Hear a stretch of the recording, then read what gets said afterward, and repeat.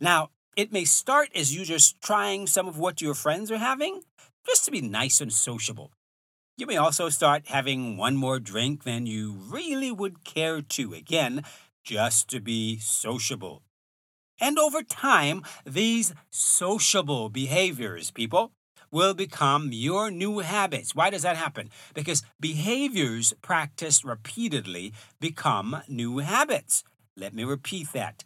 Behaviors practiced repeatedly become new habits.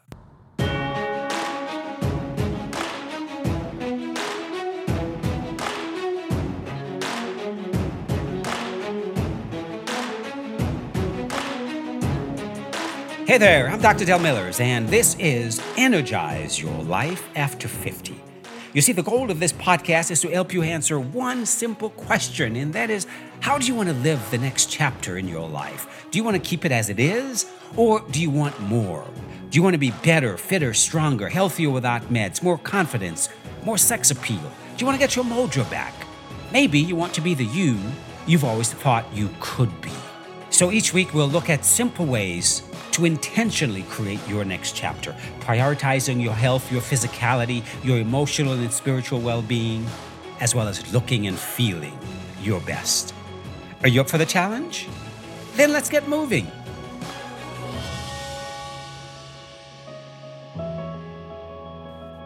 Hello, and welcome to another episode of Energize Your Life.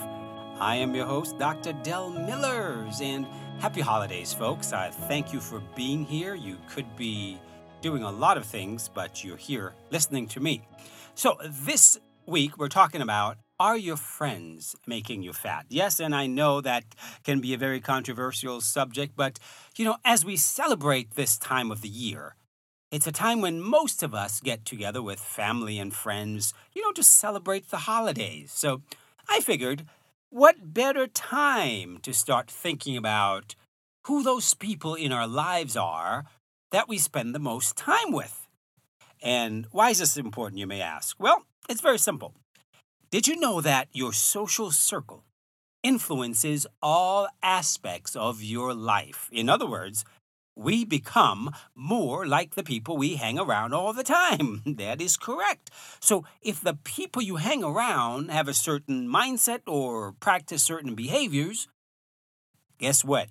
That mindset and those behaviors will eventually become yours. I know it's hard to believe, but let me give you an example of how this typically works. But before we get started, I'd like to take this time to remind you of a few important resources that are available to you. Number one, my free masterclass. The top 3 things you must do to lose weight and keep it off. Okay, if you're struggling with weight as an issue, then you must check out that masterclass. There's also my webinar, Get Your Sexy Back. If you're ready to truly transform your body and your life, then please sign up for the webinar. It's free. You also have access to a free health strategy call with me when you're ready to move forward in a powerful way. I also have a vault of coaching videos at my website, personalfitness.com. You can find all of that, sign up for all of that at my website, personalfitness.com. And lastly, please consider subscribing to this podcast. There is a link in the episode notes. And thank you. Thank you for being here. I really do appreciate you. All right, let's continue. We're talking about the fact that we become more like the people we hang around all the time. And here is an example of how that typically works on the subconscious level. Now, let's say you hang out a lot with a couple who don't really have the healthiest lifestyle habits. In other words, they eat a lot of crap, drink a lot, maybe smoke, and are pretty inactive. And let's say you guys get together for meals often or even just occasionally. Here's the psychology of what happens. You see, most people are very reluctant to impose their way of eating onto their friends. Am I right or am I right? You know I'm right. And let's say you go out to restaurants together occasionally. Now, even though you might be a healthy eater yourself, you will start to eat more of what they eat because you don't want to impose on them. See, that's so usually what happens. You don't want to impose on your friends, and you don't want to seem like a prude, or the boring health freak. Now, it may start as you just trying some of what your friends are having, just to be nice and sociable. You may also start having one more drink than you really would care to, again, just to be sociable. And over time, these sociable behaviors, people, will become your new habits. Why does that happen? Because behaviors practiced repeatedly become new habits. Let me repeat that. Behaviors practiced repeatedly become new habits. And unfortunately, 95% of our daily habits reside in the subconscious mind, meaning we're not even aware of them, people. And behaviors practiced unconsciously will become habits that reside in the subconscious mind. So, in this case, where you're not trying to eat like your friends, it's just something that happens over time being around people who eat a certain way. And since social behaviors are contagious, I'll talk a little more about social contagion in a minute.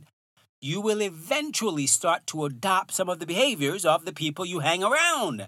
And as I've said earlier, behaviors practiced repeatedly become new habits. So your behavior of eating a little more of the junk that your friends like to eat and drinking a little more than you would prefer will become new subconscious habits, which are terribly hard to break, by the way. Here's another example. You invite the same friends over to your house for dinner, and remember, your friends are not really healthy eaters. They eat junk food, right? But when you cook, you normally cook healthy meals for your family. Now, be honest with yourself. Do you cook the healthy meals you would usually make, or do you make something else that you know your friends would enjoy more because they're not really healthy? So you tend to make something less healthy. Am I right? Come on, be honest. Be honest, you know the truth. Most people would make what they think their guests would enjoy. Again, not wanting to impose their way of eating onto their friends. And I know this to be true because I've been working with clients for over 25 years, and I've often asked them, when they have guests over, I said, why don't you make the same healthy foods you normally make? And I always get the same response. Well, I can't impose what I do onto my guests. Behaviors practiced repeatedly become new habits. More importantly, unconscious behaviors practiced repeatedly will become new subconscious habits. And those, my friends, are terribly, terribly difficult to break. You don't believe me? Well, don't take my word for it. Let's look at the research. In 1948, the National Heart Institute started the most ambitious epidemiological study ever undertaken to better understand the roots of heart disease. It's called the Framingham Study. You may have heard of it. Framingham, by the way, it's a little town just outside of Boston. Now, this study has been following more than 15,000 Framingham residents and their descendants spanning 3 generations. And the goal of the study was to study every aspect of their health, lifestyle, and the people they're connected to family, friends, and coworkers. So, as you can imagine, they collected a massive amount of data on the participants' health and lifestyle habits. So, sometime around 2003, a couple of social scientists decided to analyze the mountain of data from the study. And the results, well, were shocking. They found, not surprisingly, that social behaviors are contagious. They call this social contagion. That's what I mentioned earlier. Social behaviors are contagious. Now, they used all the data they reviewed from the Framingham study to create a computer model over a 32-year period. And one of the first things they observed, guess what? They observed that obesity broke out in clusters, meaning people weren't just getting obese randomly. They found that groups of people would become obese together, while other groupings would remain slender or even lose weight. And this was entirely based, folks, on, get this, people's social networks. In other words, the people they were connected to, the people they spend the most time with, their friends, their family, and their coworkers. So they found that when the Framingham resident became obese, his or her friends were 57% more likely to become obese as well. But get this one. A resident was even roughly 20% more likely to become obese if the friend of a friend became obese. They called this 3 degrees of influence. A friend taking up smoking increased your chance of lighting up by 36%. And of course, the same social contagion model found similar results for drinking, happiness, and loneliness. 3 degrees of influence, folks. If a friend of a friend became obese, that friend was 20% likely to also become obese. Can you imagine? Our social connections are important. The people we spend time with are important. So social behaviors are contagious because human beings are by nature social animals and we are all connected, which means our health is also connected to those around us. Make sense? Well, that's all the time I've got for you today, but what's the takeaway from our little conversation here today? A few things. If you want to develop a healthy lifestyle, surround yourself with people who practice healthy lifestyle habits. If you want to be fit, surround yourself with people who work out regularly. If you want to lose weight and keep it off, surround yourself with people who eat healthy, are physically active, and who practice healthy lifestyle habits. That's what it's going to take to lose weight and keep it off.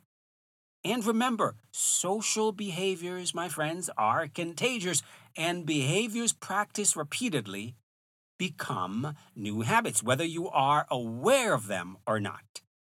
So as I leave you today, I leave you with this thought from one of my favorite teachers, Jim Rohn. He said, "You are the average of the 5 people you spend the most time with."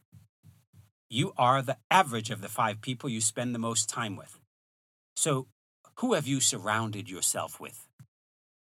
Are they going where you want to go? Are they positive influences or are they holding you back? Just some food for thought as we come to the end of the year and as you're hopefully thinking about what you would like to create in your life for the next year and your next decade. As usual, I would love to hear from you, so please take a screenshot of your favorite episode and post it on social, Instagram, Facebook, LinkedIn, Twitter, or wherever you socialize. And let me know what was your biggest takeaway from your favorite episode. And most importantly, how do you plan to implement it in your life starting today?